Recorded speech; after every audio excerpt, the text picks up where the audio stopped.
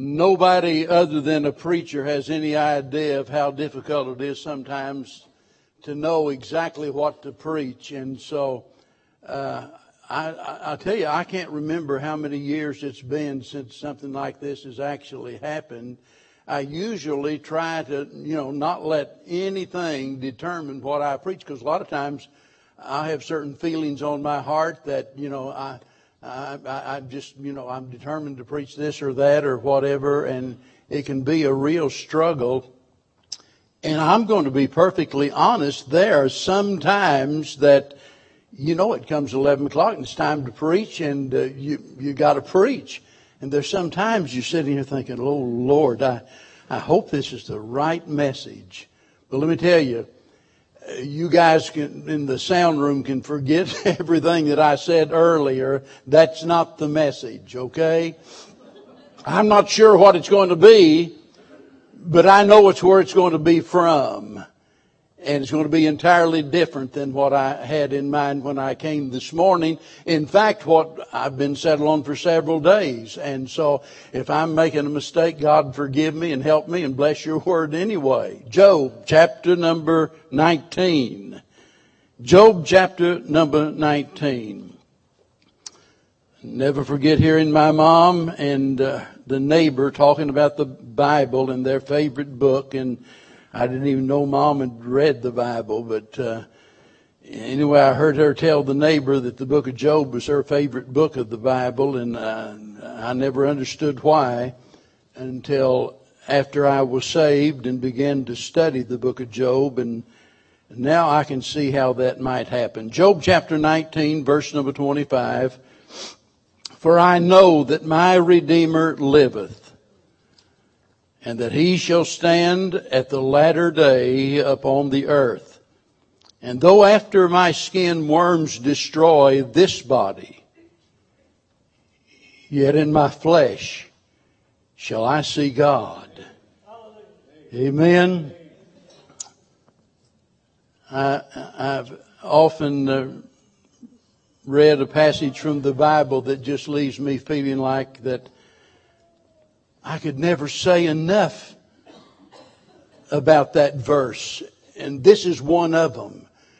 We think about John chapter 3 and verse 16, and every preacher knows what I'm talking about. How can you possibly even think that you can begin to exhaust everything that's in that one verse? God so loved the world. I can't explain that. It's beyond anything I can understand or anything I can explain. Well, whenever I come to these two verses, this little section of God's Word, I'm just left wondering, what am I going to say? There is so much here and so little time. Everything here, if you'll notice, centers upon the fact that here is a man, Job, in agony. Now, we could have spoken about absolutely anybody on the earth at some time in their life, and no doubt we could say that they are in a time of agony. But that's true of Job. This is what he's going through, and I wish I had time to speak more about the terrible suffering that this man has endured, all that he's gone through. And here's a man who has basically lost everything that we hold dear. All of those things, that we value most in life. He lost his fortune, his family, his friends, everything is gone. I mean, he's wiped out and doesn't know why.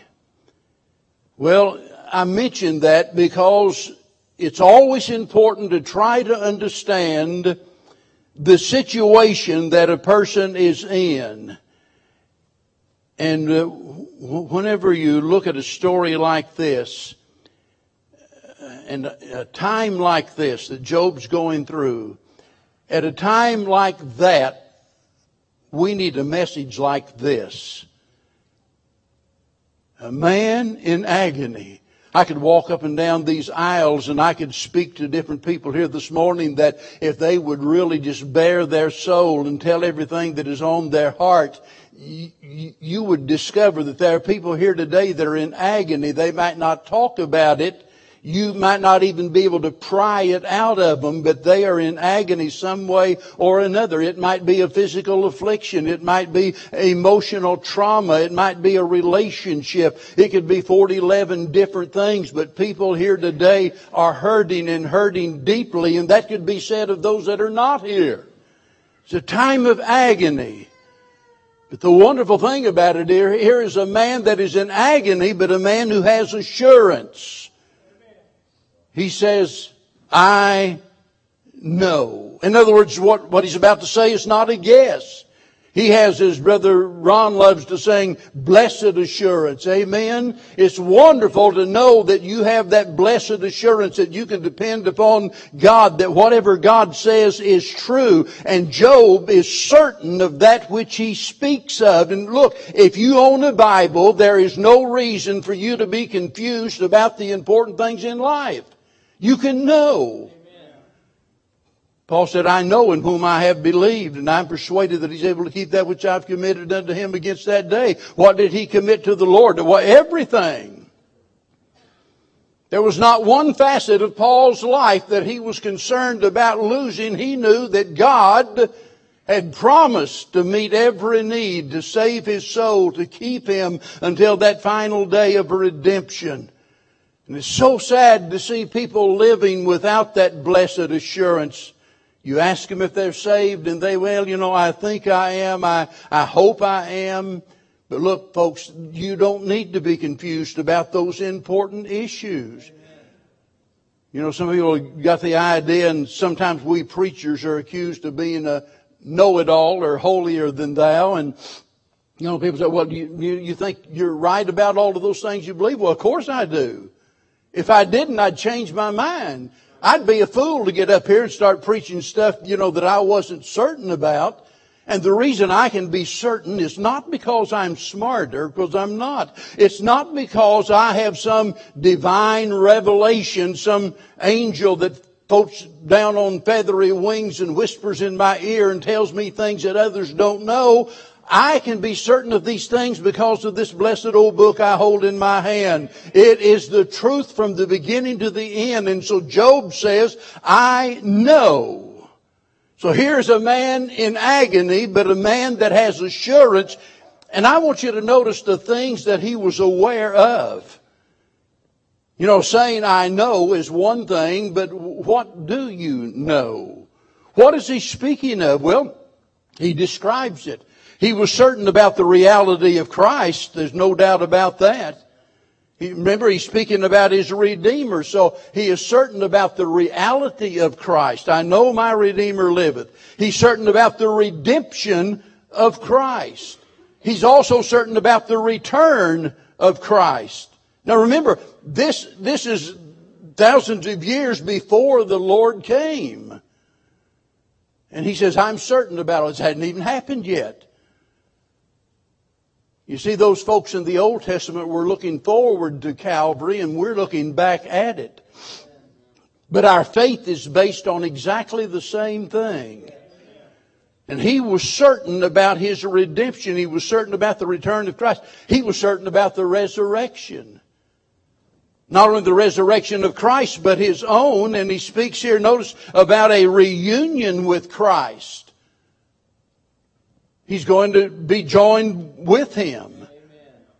But of all of the things that he is most excited about, I think it's the revelation of his Redeemer that he seems to be most excited about. And that brings us down to what I want to speak most about this morning.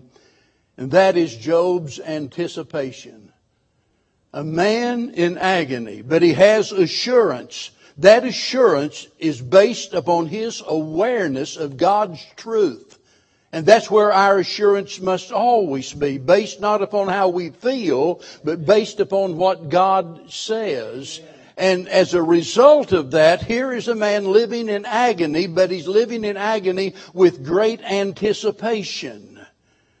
Notice again what he says in verse number 26. And though after my skin worms destroy this body, wouldn't it be horrible if it just had a period there and stopped? But he says, yet in my flesh, and here is the whole key to it all, in my flesh shall I see God. Notice he doesn't say anything about heaven. Whenever we think about heaven, what a sight to see. Heaven is beautiful to behold.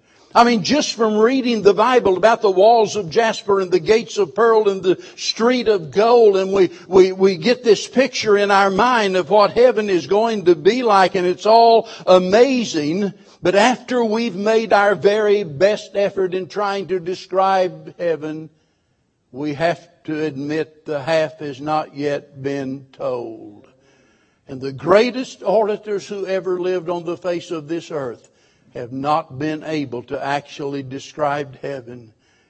I can remember listening to perhaps the greatest orator of our time, Dr. R.G. Lee, hearing him personally, and I just shaking his hand and looking him in the eye just was such an experience for me. I just couldn't believe a man could speak as that man could. But even old Dr. R.G. Lee couldn't describe heaven. I've known many of the other popular preachers down through the last 50 years or so, and not a one of them has ever been able to describe the glories of heaven. I've read just about everything Charles Spurgeon has ever written, but even Charles Spurgeon could not describe the glories of heaven. Job doesn't say anything here at all about heaven. Job doesn't say anything about the saints. Every Christian here is looking forward to being reunited with someone, some loved one that's already gone to heaven. And maybe you ought to just stop for a moment and just think about the names of those that have gone before. Let's do that. I'm not going to say a word for just a little bit.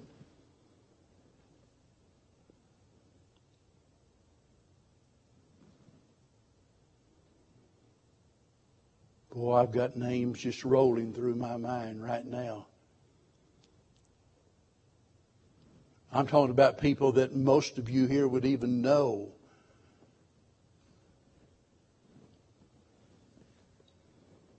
I don't know about you, but I look forward to being able to see them again. Some of you are anxiously awaiting the day that you can see your mama again or your daddy again. And all of us can think of somebody that's dear to our heart. I sure want to see old Brother Hankins, the only pastor I ever had, the man whose preaching brought me to a saving knowledge of Christ, died at a young age of a heart attack, been in heaven all of these years now. And I sure want to see him. We can all think of someone, and I'm certain that Job could think of those, even his children, his own dear children that have died, and yet notice there, not one word about that. You can only imagine how he might feel as he thinks about them. He could have said that I live in anticipation of seeing my departed kids again. Oh, how I want to see them. But not a word about heaven. Not a word about the saints. And by the way, there's no mention here whatsoever of any rewards. That's not a minor matter, by the way. Did not Christ himself tell us to lay up treasures in heaven? He encourages us to do that, to lay up treasures for ourselves in heaven. And we long for that day when we're going to be rewarded for the service that we've rendered to the Lord. But Job doesn't mention any of these things. And it's certainly not because they're unimportant. The reason is because there was something more glorious, something more wonderful than seeing Mom and Dad, something more wonderful than seeing the sights of heaven, something more wonderful than being rewarded for what we've done. And notice what he says. He says that he's going to see God. Let me tell you, what a person delights to see tells you what kind of a person he or she is. You know, there's some people, we might want to see our favorite team win the championship. For those of us in Houston, I mean, we saw that. The Cubs fans up there in Chicago, that horrible place, they waited all of those years until finally they brought a championship to Wrigley Field. There's some people that want to see the wonders of the world, and they spend every dollar they have in traveling the globe because they want to see all of the wonders of the world. And I know you think I'm really weird and what have you, but I don't care a thing in the world about that.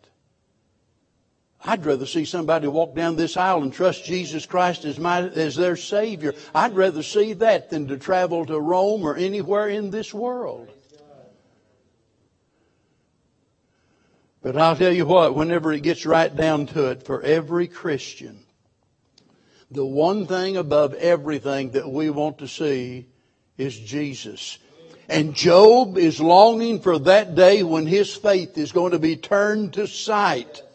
When finally, in his flesh, in a glorified body, that he's going to be able to look upon God. You see, that is the ultimate satisfaction of the soul. Seeing our Savior is the sum, it's the substance of heaven. Without Him, the gates of pearl and the street of gold and the walls of jasper and all the other things, all of those things would be meaningless without Him. Even being in the company of Mom and Dad and all of those dearly departed loved ones would be meaningless if God's not there. And in His suffering, He tells us in chapter 23, and I'll save that for another time, but Job tells us there, he said, where do I find God? This seems like strange language for a man who knows so much about God, for a man who longs to see God. But remember, in his agony, there were moments when Job, as perfect as he was, acted out of character, said things that he just, knew better. But he said, where's God? How can I find God? It's as though God has forsaken me. My children are gone. My business is gone. Everything is gone. Even my wife wishes I was dead. My wife's encouraging me to just curse God and die. Get it over with. Get out of my way. And Job's wondering, what in the world is going on? And his friends come, and God help him. His friends come supposedly to encourage him, and they just camp out at his bedside. They stay there day after day after day. They're sitting there, and they can't just sit there with their mouths shut. They feel like they've got to say something, and each one speaks and reveals their ignorance. And if I could sum up the whole of what they had to say, it's Job, we know you must be hiding something. There must be some secret sin in your life. There must be something going on that we don't know about. There must be some reason that God has cursed you and brought all of these bad things on you. None of them had a clue what they were talking about. Because if you go back and read the story, you'll see that this was not a matter of something that Job had done wrong. It is a matter of God demonstrating His sovereign control over this world. And He told the devil, He said, you do whatever you want, just you can't take his life. But Here he is. Because the devil said, you know, if you just take your hand off of Job, he'll curse you. He'll deny you. And in all of this, Job stood true to God. But he's just a man and he doesn't understand. And it's as though Job is saying, if you read there in chapter 23, that Job is wanting a face-to-face meeting with God. And he says, I would ask him the reason why. If I could just meet him face-to-face, if I could just have a sit-down talk with him. But here he's telling us that that's going to happen, that he's going to see God. You know, here, in this world here, we hear of him. We don't see him, but we hear of him, right? But there we shall see him and we shall hear him. And here we commune with him in worship. And whenever we truly worship God in spirit and truth, we leave here knowing that we've been in the very presence of God. Something that we can't describe to anybody else, but something that we feel with all of our soul to the very core of our being. We know that we've met with God, that he's been here in our midst. But then we shall indeed be with God. Here we just get glimpses of his attributes. I can stand, or Brother Preston can stand and preach about the grace of God and the mercy of God and the faithfulness of God and the holiness of God. And we can speak about those glorious attributes. But there, we're going to see him in his glory. We'll see him, not just hear about him. And let me tell you, herein lies the happiness of heaven. That's why the psalmist said, you know, that he would rejoice whenever I wake in your presence. Being in the very presence of God will take away every tear from our eye. Amen. It'll put a song in our heart. I was sitting there a while ago looking out and wondering how some of you can be so deadpan while we were singing some about our Redeemer, what have you. I was watching old Brother Fred back there, and Brother Fred was really getting in it. I mean, the Baptist Costal was coming out in him, and I thought, that's it, you go, brother. Amen. Brother Ron was saying amen. I hear Brother Hamlin over here, amen.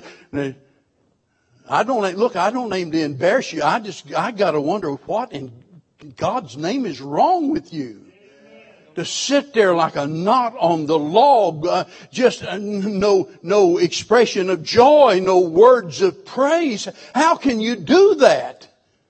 But I'll tell you, if you're a child of God, someday you're going to wake up in the presence of God and you're going to skip down Hallelujah Avenue, kicking up gold dust under your feet, shouting, glory, glory, glory. Amen. In that day, there'll none of us remain silent. We're going to see him. It's what John said. He said, beloved, now are we the sons of God. He didn't say someday we're going to become the sons of God. He said, now we are the sons of God. Amen? We are the sons of God. And he said that we're going to see him. And he said we're going to be like him. To think about awakening in his very likeness, in his presence. Someday, my dear friend, you're going to see the one who has never taken his eye off of you. Oh, you might have felt like Job. Brother Ron and Peggy might have felt like Job whenever God decided to take Doug home. They might have felt like, where's God? Where's God? Why would God allow this to happen? Brother Jeff Maxey might have felt like, well, God has forgotten me because he took my daddy. I thought he had several good years left. And where was God in all of this? And all of us have those times that we feel like Job. We wonder, where's God? He's watching. His eye is on the sparrow. And I know He watches me. Amen. He's looking down. He sees your sorrow. He sees the heavy weight of your heart. He knows what you're going through. But He also knows He's not through yet. The story hasn't been finished. The last chapter hasn't been written. There's coming that glorious day that we often sing about, when we're going to be called up into the very presence of God and see Him as He is and be transformed into His likeness. You remember it was Moses that asked God. I remember God has set before him what seemed to be an impossible task. And Moses said to God, show me your glory. And in other words, he wanted a glimpse of God. And God did, but remember, it was just a glimpse as Moses hid in the cleft of the rock and God just passed by. And it so affected Moses that when he went down to meet with the people, he had to put a veil over his face.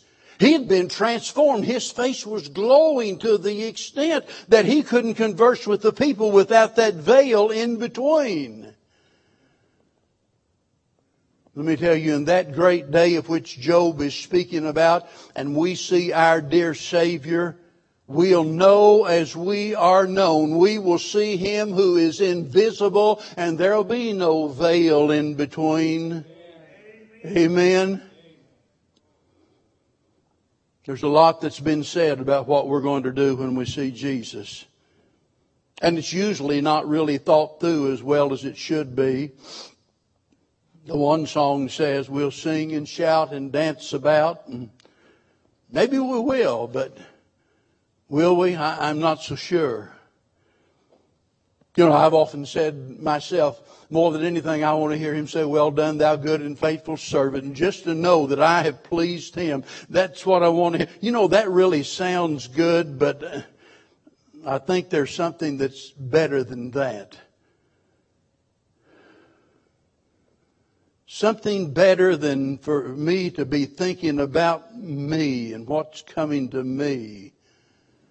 Something better than to be reunited with my loved ones or to meet the saints of old. And that is for our attention to be focused on Jesus.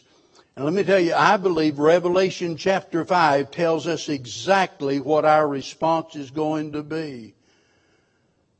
I don't know, maybe we'll fall on our face and not speak a word for 1,000 years.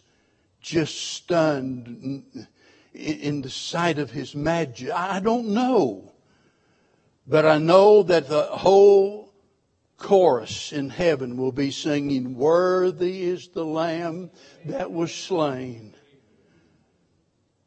And I don't know, it might go on for 1,000,000 years. I don't know. Worthy is the... You see, all of the focus is going to be upon Him. Our attention is going to be on the Savior, not on self. Our attention will be on the Redeemer, not the rewards. Christ will be the very center of attention.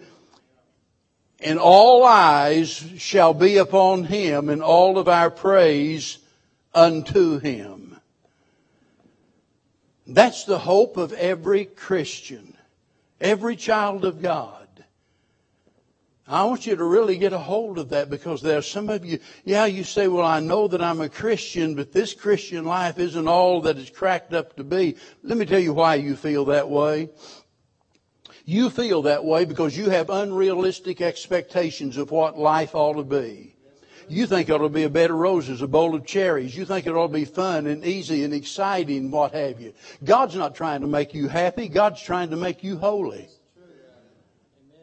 God's working in our lives to create something with us for the ministry He has for us after this life is over. He's just getting you ready, folks. And we think it's all about here and now. And it's not about here and now. It's about what is to come. That's right.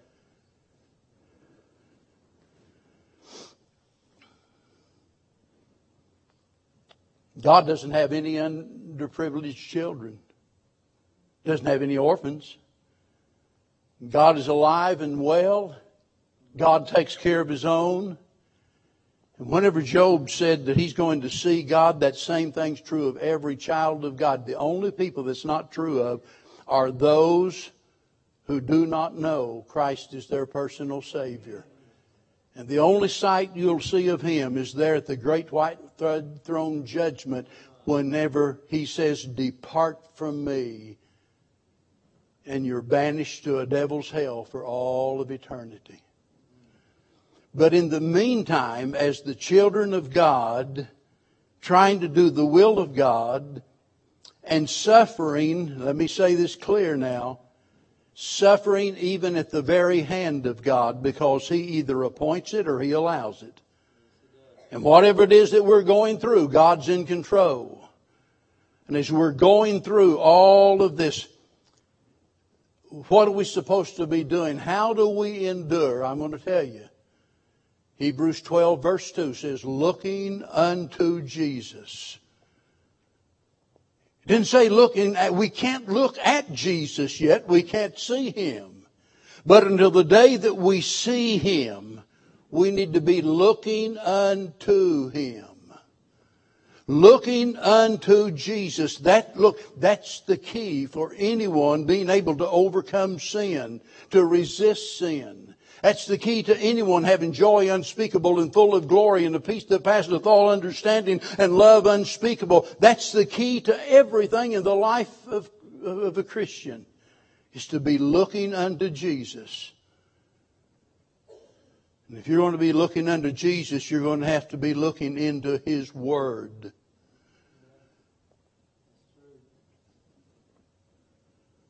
Looking unto Jesus.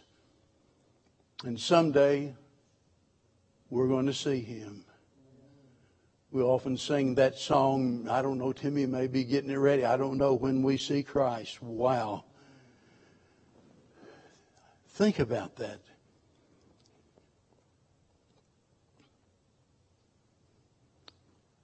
I almost preached this morning. I'd intended to preach about God's warnings. And let me tell you, if you're here and you don't know Christ as your Savior, let this be a warning to you. Your only hope of ever being able to actually see the Lord Jesus Christ, the only hope of heaven, only hope of being reunited with your saved loved ones, the only hope is for you to have a saving relationship with Jesus Christ. Trust Him. And if you're here and you're a child of God in the will of God, let me tell you, we don't have anything at all to complain about. I know I have to slap myself too. There's so many times we're tempted to murmur and complain because of this problem and that problem. Job could have done that. He could have just sat down and cried a river of tears and gave up saying, what's the use? But he didn't. You know why he didn't? Because he anticipated the day that he was going to see God, and all of those things that he didn't understand in that day, God would make perfectly clear His plan for what Job had gone through. And I can promise you, when we stand before the Lord and we hear His explanation, I'm not sure we'll need an explanation, by the way. Amen? But if we do, there'll not be one of us complain. Not one of us say, Lord, I think you could have done it a better way. We'll all be in agreement that God did it just right. Amen. Let's stand. Father, how we thank You this morning for the privilege of having assurance in our heart, assurance of our relationship with You, assurance of all of the things that You've promised us in Your Word. We're so grateful that we don't have to live in this life overcome by doubt and fear, but rather to have that calm assurance in our heart as we anticipate those glorious things awaiting us as Your children. Forgive us of the times that we murmur and complain. Forgive us of the times that we feel we've been treated unfairly. And help us, Lord. Help us to trust you more. And as Job said, though he slay me, yet will I trust him. God, let that be our attitude this morning, that regardless of what happens, that our trust is in you and we're not going to be moved away from that. And Heavenly Father, for that man or woman, some boy or girl that's here today, and all of this seems so strange to them. They're here today, and deep within their heart, it might be that there's a measure of fear, there's uncertainty, there's doubt. And I pray today that you'll help them to realize that in Christ they can find absolutely everything they need. And may your Holy Spirit draw them to the cross at Calvary, that they'd be saved here right now this morning. For we beg it in Jesus' dear name. Amen. While we stand and as we sing this morning, page 202. If you're hearing God speaking to your heart about anything whatsoever, it might just be a season of prayer. I don't know, but you come. Amazing grace, how sweet the sound that saved a wretch like me. I once was lost. Thank God now we've been found. And even though we were blind, now we can see.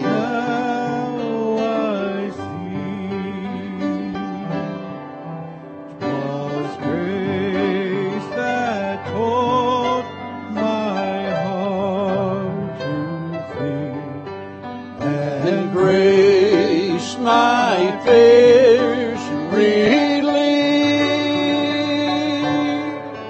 How precious did that grace appear the hour I first believed. Let me say this before we sing the other two stanzas to that song. You know, I got a feeling that maybe I was harsh and hurt some feelings a while ago and what I said. And, you know, a part of me wants to say, please forgive me for doing that. But the other part of me says, you're the one that's got the problem, not me. Look, I'm trying to help you. I'm trying to help you to understand that if you don't have joy that's unspeakable, if you don't have a peace that passeth all understanding, if you can't come to church and worship God, I just want you to see something. You're missing something. There's something really seriously wrong. And I don't feel like I'd be doing my job just to give you one of those little sermonettes, you know, and pat you on your back and tell you you're just fine. I'm trying to help you. And if you're here this morning and you know what I said is true, and you know there's some things you need to get right with God, then why don't you come and do that? You don't have to say anything to me. You don't have to say anything to Brother Preston if you don't want to. You don't have to walk down that aisle. I don't care. Just sit down, lay down, whatever. But whatever you do, get it right with God before you leave, please. Let's sing those next two stanzas, Tim. Through